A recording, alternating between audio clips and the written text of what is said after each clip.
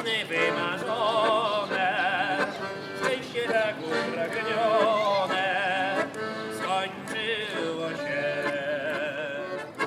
Hello, welcome to Europe Now. I'm Catherine Nicholson and we are in Central Europe in the shadow of the war in Ukraine, launched by Russian President Vladimir Putin on February 24th. Since that day, millions of Ukrainians have fled the bloodshed in their homeland, most of them passing through the 4 European Union countries that share a land border with Ukraine. Well, in our programme, we are bringing you to 2 of them, Poland, where we are now, and Hungary, where we'll travel a little bit later on in the show. Now, both of these countries have taken in large numbers of Ukrainian refugees, and both agreed to the initial European Union sanctions packages against Russia.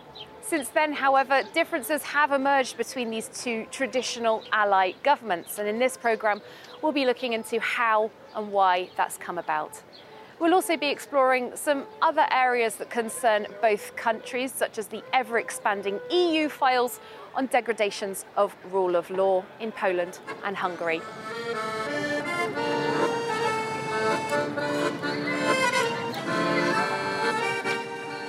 Well, we'll start our programme here next to Warsaw's Western railway station on this side, and behind me, the bus station, a place where many of the Ukrainian refugees have arrived in Poland's capital in recent months.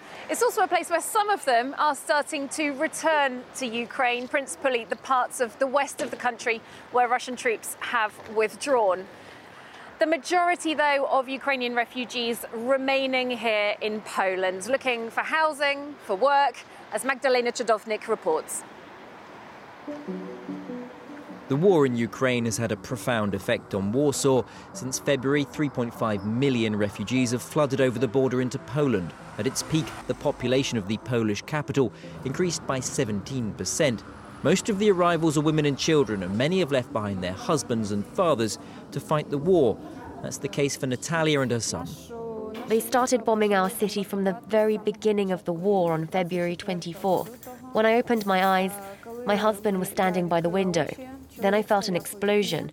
It was before 6 in the morning. I was very scared. It took us 5 days to get to the border. Then we went to get a Polish identification number. We got a work permit. We got the documents for the school.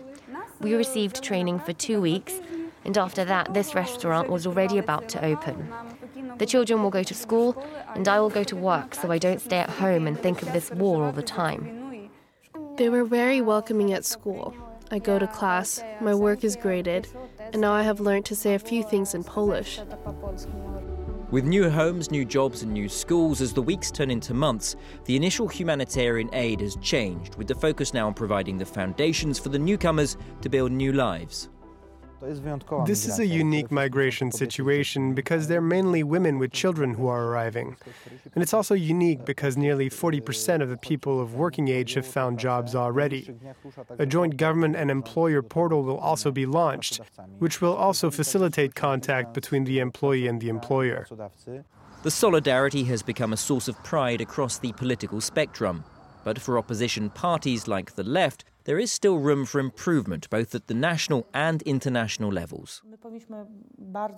I would appeal to the governments to make sure that they keep providing aid to families who help Ukrainians.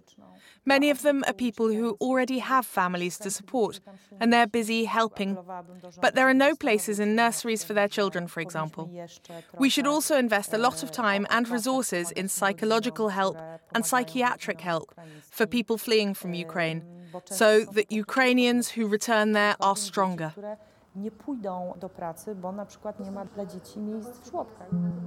Indeed, many refugees already face a choice to stay in Poland and build new lives or return home, even as the war continues to rage in Ukraine.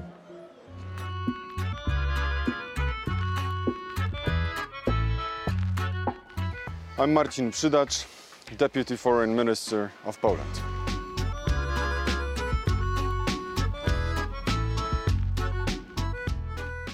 It is kind of moral obligation to help people. For us, for Poles, Ukrainians are neighbors. This is a country at war, so it was natural for us to help them. So far, more than 3 million people crossed the Polish border. More than 2.5 of those stayed in Poland. They're our guests. They can stay as long as it's needed for them to survive. And do you feel that the integration of these refugees is going well? It is a lot of people to take in a short amount of time. Well, it is going well. Even before the war, there were already 2 million Ukrainian people living in Poland. We are, in terms of culture and language, quite similar. So it's much easier for Ukrainians to integrate within the Polish society. It has been noted that Poland took a very different stance with refugees fleeing other wars, Syria, for example. This experience with Ukraine has shown that Poland can take in asylum seekers. During the migration crisis in 2015, the case was that those people didn't want to come to Poland. It was rather the European Union which was trying to force them to come to Poland or to live in our territory. We are the people of free. We are the country of free people. Whoever wants to come is very much welcome as a refugee. But we are not going to force anybody to live in our country. Under international law, people who are fleeing wars are entitled to protection in a safe country.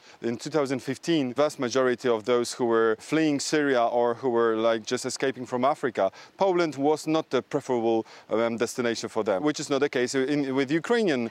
On the issue of sanctions against Russia, Poland has enthusiastically joined with the EU measures so far.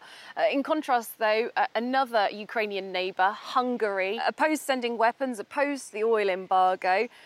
Budapest has long been an ally of Warsaw, of your government. Does Poland have a message for Prime Minister Viktor Orban? Diplomacy can work, and we are doing our best together with our European friends in order to convince Hungary. When it comes to the relations with the Commission, with the European Union, when the Commission was trying somehow to push us, both of our countries, it was quite natural to have a tactical alliance. Poland's government, Hungary's government, both still under scrutiny over rule of law degradation concerns, facing sanctions at the EU level. Is that alliance with Hungary still strong then? When we joined in 2004 EU, we believe that it's a sphere of freedom where people are doing much better than out of this organization. Let's not give any opportunity to those who want to spoil this project by domination. So is your government going to address any of the concerns raised in the EU's rule of law report? No, of course we do. I mean, we are in a permanent contact with the Commission. Of course, the system in Poland is not perfect. It's not also perfect in many other countries, but we should care about our own homeland. Minister Przydacz, thank you very much for your time. Thank you very much.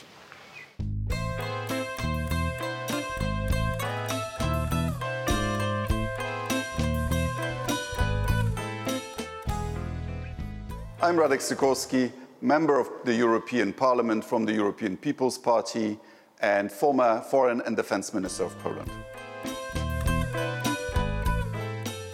The opposition and the government basically have the same attitude that we should be helping Ukraine. Solidarity is a word that is highly valued in Poland, and there is a genuine feeling of brotherhood with Ukraine. And you yourself have had Ukrainian refugees in your home? 10 initially. They've now gone on to Germany. I have another group of a family of 3.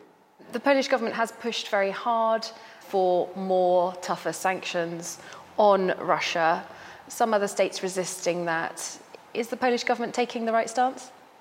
Yes, I think it is, because we need to deprive Putin of the money to continue with this war, and we should make ourselves less dependent. One EU state very different to Poland in this response, Hungary. It's resisted the oil embargo particularly. All the same, though, we've spoken to the Deputy Foreign Minister, Mr. Przydacz. He told us that despite the differences over the sanctions, Poland's government is still keen to generally support the government of Viktor Orban, particularly in disputes with the European Union. Poland could now be resolving its problems with EU institutions and returning to the decision-making circle. And instead, there is still this ideological alliance with anti-Europeans, such as Orban, and and Mrs. Le Pen. Hungary and Poland are still under pressure from European institutions over rule of law degradations. When I spoke to Deputy Foreign Minister Przydacz about this, he told us it was unfair and being led by left liberal politicians in the EU. I'm afraid Poland has slipped in many indices of democracy, of freedom of the media, of perception of corruption and so on. Can all these institutions be wrong and only Mr. Przydacz being right? I don't think so. It's not just the European Commission, it's the Venice Commission, it's the European Court of Justice, it's the European Court of Human Rights, it's the European Parliament. One person tells you you're drunk. Maybe they are wrong, but if it's 2 or 3, you should go and have a nap. The declared policy of the current populist Polish government is to help Ukraine become a candidate country of the EU. Well, if we want any other post-communist country ever to join, then we can't escalate our rule of law problems and our conflicts with the EU and its member states, because that clearly makes them more wary of admitting new members from the former communist bloc. Because the thinking is, well, if there are rule of law problems in Hungary and Poland, then there will be even more problems with those other countries. So this policy is inconsistent. Radek Sikorski, thank you very much for your time. Pleasure. Well, time now for us to leave the Polish capital behind and take you to the southern city of Krakow. My name is Róża Thun. I'm a member of the European Parliament from Poland in the Renew group, and I'm happy to see you in my hometown, Krakow. Thanks for meeting us. Hello, how nice to see you. Let's go in. Please, I will show you around. Róża Thun has brought us to this Centre for Ukrainian Refugees. It's run by the Volna Nam Charity Foundation. Its president, Agata, is going to show us around.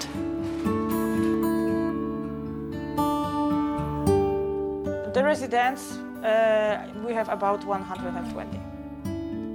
So now we are in our biggest dormitory.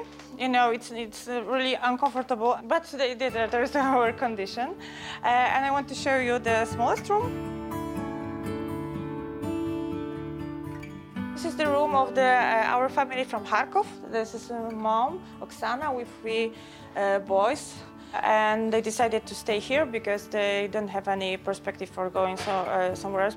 In the 1st of March, it was empty building, without anything, without furniture, without showers, without bathrooms, without anything. So it was just abandoned and empty. We have private donors. It's huge companies, but it's small companies too. It's some kind of associations. They give us money for renovation, and we still don't have any money from the municipality or from the government.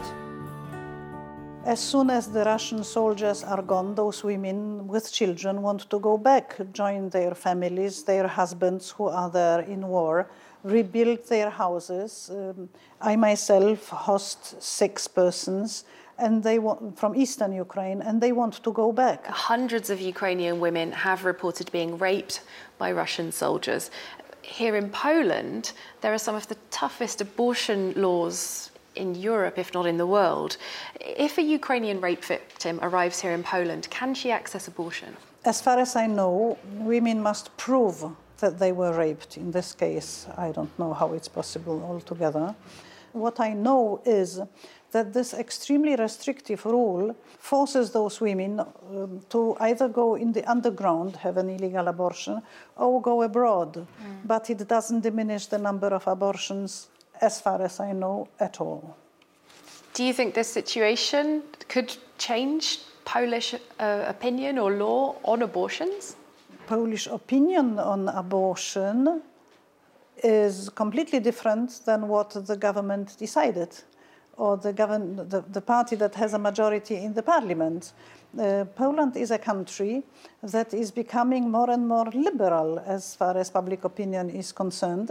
What I would expect from this government is to give support to women in an extremely difficult and dramatic situation and not impose restrictions on them. It doesn't help. Now, outside of Poland, there's been a lot of praise for this country's reaction and response to the war and the refugees. At the same time, the European Commission is withholding almost 60 billion euros of COVID recovery money, this over a separate issue, rule of law degradation allegations.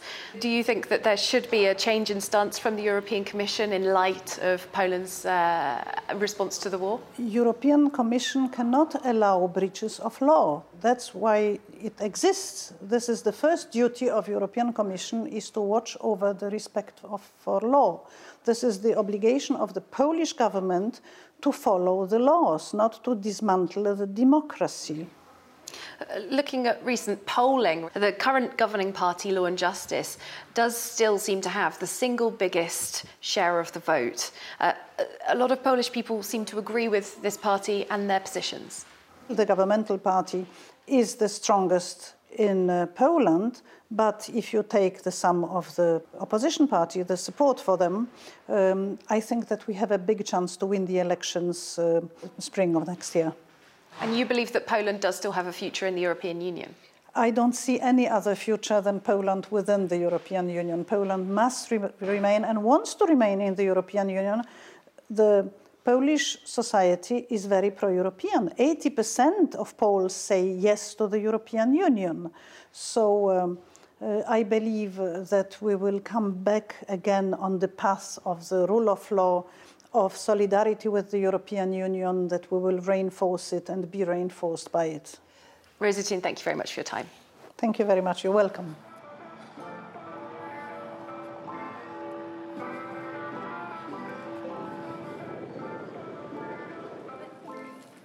Well, it's time for us to leave Poland now and head a bit further south down to Hungary. That's where I hope to see you in part 2 of Europe Now.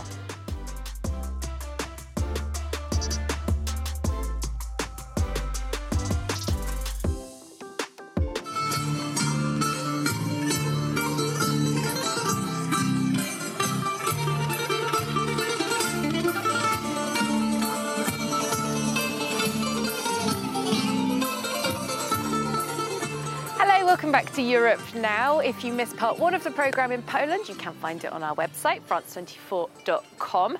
Now, some of you might recognise from the building behind me that we are still in Central Europe. We are in Hungary, in fact, another one of Ukraine's EU land border neighbours. Well, similarly to Poland, Hungary has taken in large numbers of Ukrainian refugees. However, the government here has refused to let military aid cross its territory or to give weapons to Ukraine itself. It's also been reluctant to join in on certain EU sanctions packages, notably an oil embargo on Russia. Well, we'll be looking into these and other issues in this part of our programme.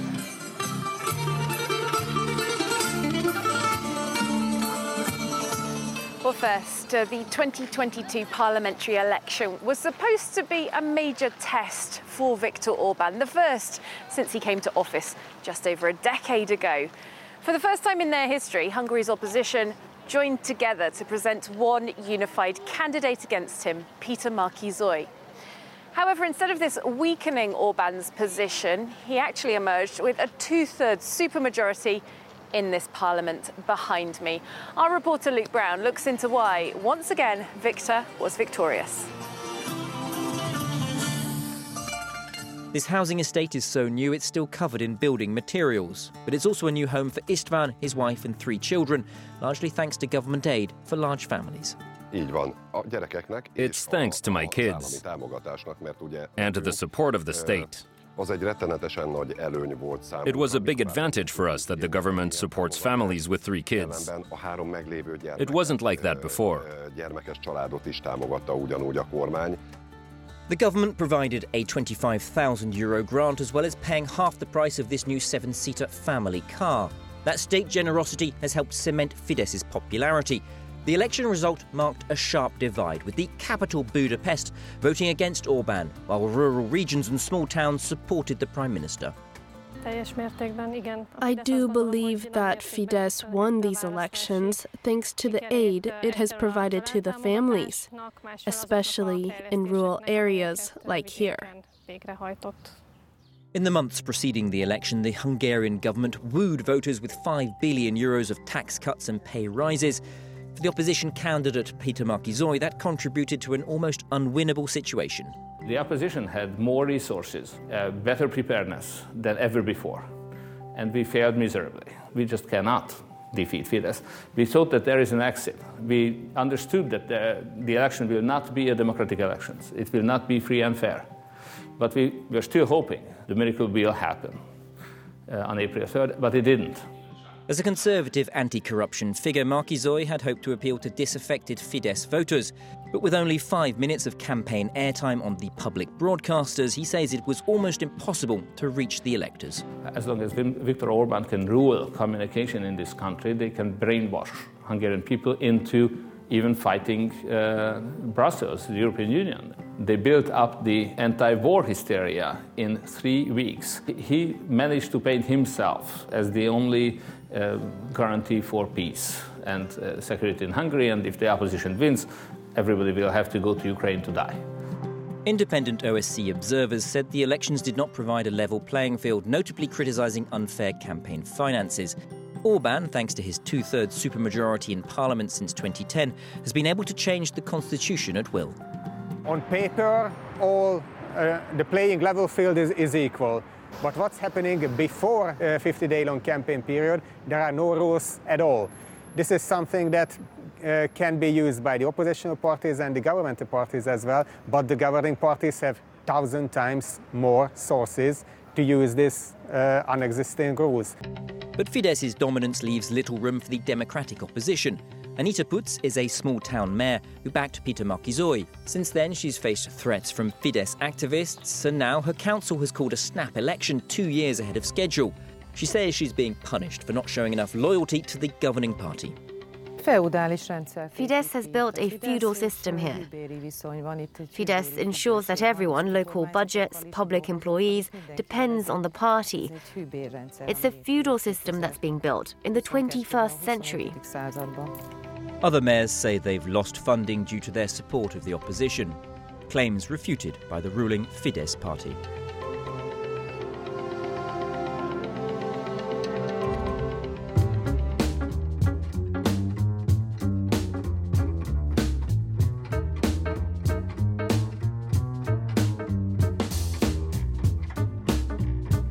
My name is Balázs Hidvégi. I'm a Hungarian member of the European Parliament for the governing Fidesz party. I've been member of the EP since 2019. Previously, I was a spokesman for my party. Hungary that has got stronger in terms of economic output, it has got more stable. After the COVID pandemic and now the war just next to our country, I think Viktor Orbán guaranteed stability and peace to Hungarians, and that was decisive in the decision. There's been a report by the Organisation for Security and Cooperation in Europe, as you know, a non-political organisation that Hungary is a member of. This report criticised the lack of a level playing field in the election campaign. For example, the opposition leader, Mr. Márki-Zay, got just 5 minutes of airtime on TV. Well, that's just not true, actually. Approximately 1/3 of the time in the news program is devoted to the governing party. Another third is devoted to the opposition and their views, and the third is devoted to the government decisions. That's just a very transparent and good system. Let's look at the war in Ukraine. Hungary has taken in a large proportion of Ukrainian refugees comparable to its own population. Important to your government to show this solidarity. It's just a human thing to do, no question about it. Ukraine and Ukrainians are in trouble. They've been attacked. The most evident thing that we help everybody who asks for help. In earlier situations where there were asylum seekers, the Hungarian government didn't want to take them in. What's the difference between asylum seeker from Ukraine and asylum seeker from Syria, for example? We have always given asylum to everyone who asked for it and who had the right to receive it in Hungary. What we said no to was illegal economic migration. Of course, there are economic migrants, there are asylum seekers. However, how can Hungary know what that person's situation is before they've made their application? It's the first secure country where refugee status or asylum needs to be requested. So if somebody they've already asks left Greece, they've gone through the Balkans, they've arrived in Hungary, they haven't put in an application request. If they've gone through the Balkans, they've already been to a secure country. Yes, but they haven't put in an application request. But they should have, and the country where they entered should have registered them. Let's look right now at one particular issue where for quite a long time the Hungarian government has been clashing with the European Commission regarding rule of law. This report from Luke Brown. Hungarian MP Ákos Hardházi is a man on a crusade against corruption. He's been contacted by Norbert, who says he's been cheated out of EU funds meant to renovate his family home. The village council put the EU panel on the wall, but they've done nothing. All they gave us is 3 windows, 2 doors and 2 wood burners. And what did they promise? They promised to renovate the whole house. With European money. The village of Kisvasar was supposed to use €500,000 of EU funds to desegregate the Roma community. But while some homes have improved, Norbert and his family of 10 still live in insalubrious conditions. Hardházi says it's a recurring problem in Hungary. This corrupt system is contagious. This money keeps Orban in power. He pays his people with it. Hungary must stay in the European Union, because as long as we are, then democracy will be protected a bit more. Orban's path from democracy to dictatorship can only happen if we leave the EU. The local mayor disputes this, saying the accounts have been audited by national authorities. She blames price rises for the shortfall. In April, the EU Commission used new powers to sanction Hungary over alleged corrupt use of EU funds. This is only one part of the row between Budapest and Brussels. For 5 years, the Hungarian opposition has pushed the EU to act on breaches of European values, and the threatened sanctions are a major escalation.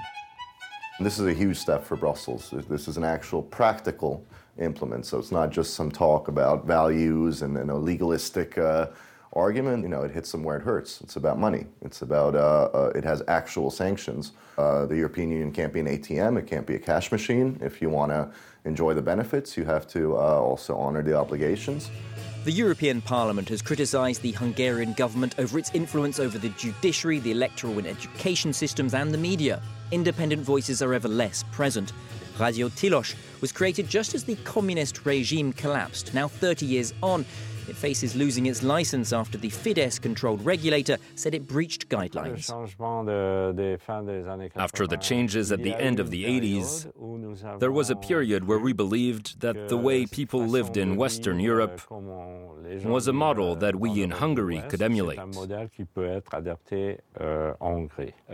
But now we can see that we are in fact moving backwards. Hungary's treatment of minorities is also under fire. In 2021, the government changed the constitution to outlaw adoption for same-sex couples. Elvira and Tamara were both born male. Their public battle to be recognised as a same-sex female couple has pushed them into the spotlight of a culture war.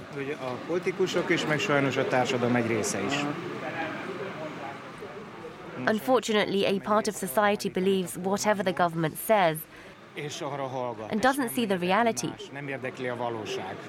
And that's sad. It's typical of these right-wing politicians that divide people into groups and then say, shun these people and exclude those ones. Viktor Orban's government hasn't had everything its own way. Its attempts to ban so-called LGBT propaganda in schools failed to pass in a national referendum in April. That report from Luke Brown. We're still with Balázs Hidvegi of Fidesz Party. I put it to you, Mr. Hidvegi. If France, for example, was found to no longer be able to oversee how EU taxpayers' money was spent, see that it was spent properly, legally, that includes, of course, Hungarian taxpayers' money, would Hungary accept that? They're using that as a pretext. The real story is not there. The real story is an ideological warfare against conservative Christian democratic government. The documents that the European Commission is basing its... No, it's very important. This procedure, it's a procedure that is subject to European law.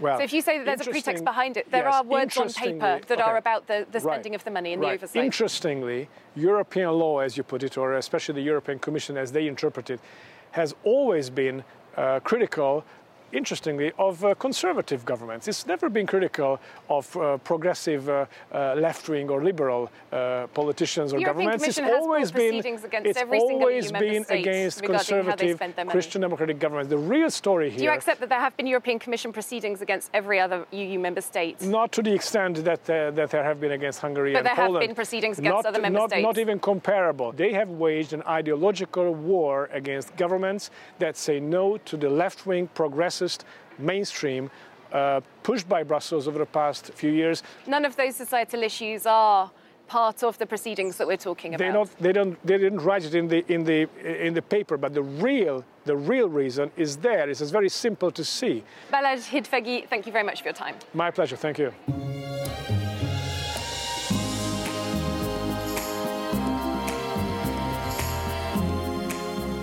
I am Kathleen Ceh. I am a member of the European Parliament from Hungary, representing the Momentum movement, and I am the vice chair of the Liberal Renew Europe group. I have a very hard time imagining that an election like this can take place in the European Union in 2022. Our candidate was allowed 5 minutes of live airtime in the whole campaign in the very same day, where a big speech of Mr. Orbán was repeated 9 times. It was a very unequal and very unfair election. But we continue to keep fighting to make our country at least a little bit more prosperous. We spoke to MEP Balázs Hidvegi from Mr. Orbán's Fidesz party.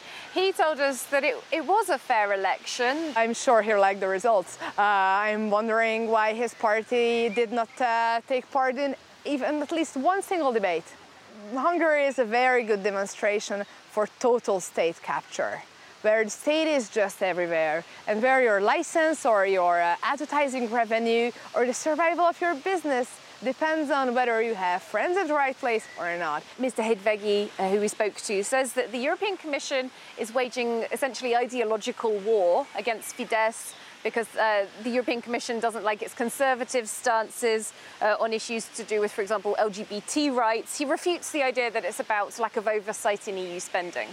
Well, I suggest to Mr. Hidvegi to read the text of the legislation. It's not about migration, it's not about the media, it's not about LGBTQ rights or anything else they wish to read into it.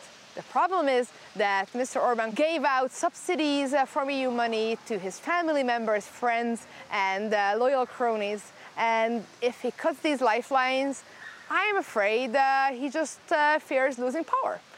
So that's why millions of Hungarians suffer as a result of his corruption, because right now Hungary does not have access to the billions of euros that we could spend on economic recovery. And as we've heard, the Hungarian government refutes claims that it has acted in a corrupt manner. Looking at the situation regarding the war in Ukraine, the Hungarian government not sending military aid to Ukraine, not letting it cross its territory either. The government saying that this is about peace. It doesn't want Hungary drawn into a war. Of course, nobody wants Hungary to get drawn into the war. It's terrible what's happening in Ukraine, because Ukraine is not only fighting for itself, but it's fighting for Europe as a whole. So we have to stand behind them. I am very disturbed by the close relations Mr. Orbán has forged with Mr. Putin. Clearly, he is trying to obstruct joint European action also in this very critical time. On a planned EU oil embargo against Russia, Hungary's government has been holding out on this, and they tell us that they're resisting because they believe it would ruin Hungary's economy. We could also set up compensation schemes and mechanisms in Europe. There are so many ways to solve this problem, to be more autonomous in our energy supplies. Now, there has been a very different response to the war in Ukraine in many aspects from the Polish government, from the Hungarian government. Interestingly for us, because they've for such a long time been allies. Do you expect this relationship is changing durably? It's very clear that Mr. Orbán has lost even his last ally in Europe. We have to keep up a united front in Europe. We have to stand up against war crimes, stand up against the aggressor, and stay on the right side of history. Kathleen Ceh, thank you very much. Well, that brings us to the end of this edition of Europe Now. Thank you so much for watching. Hope to see you again soon.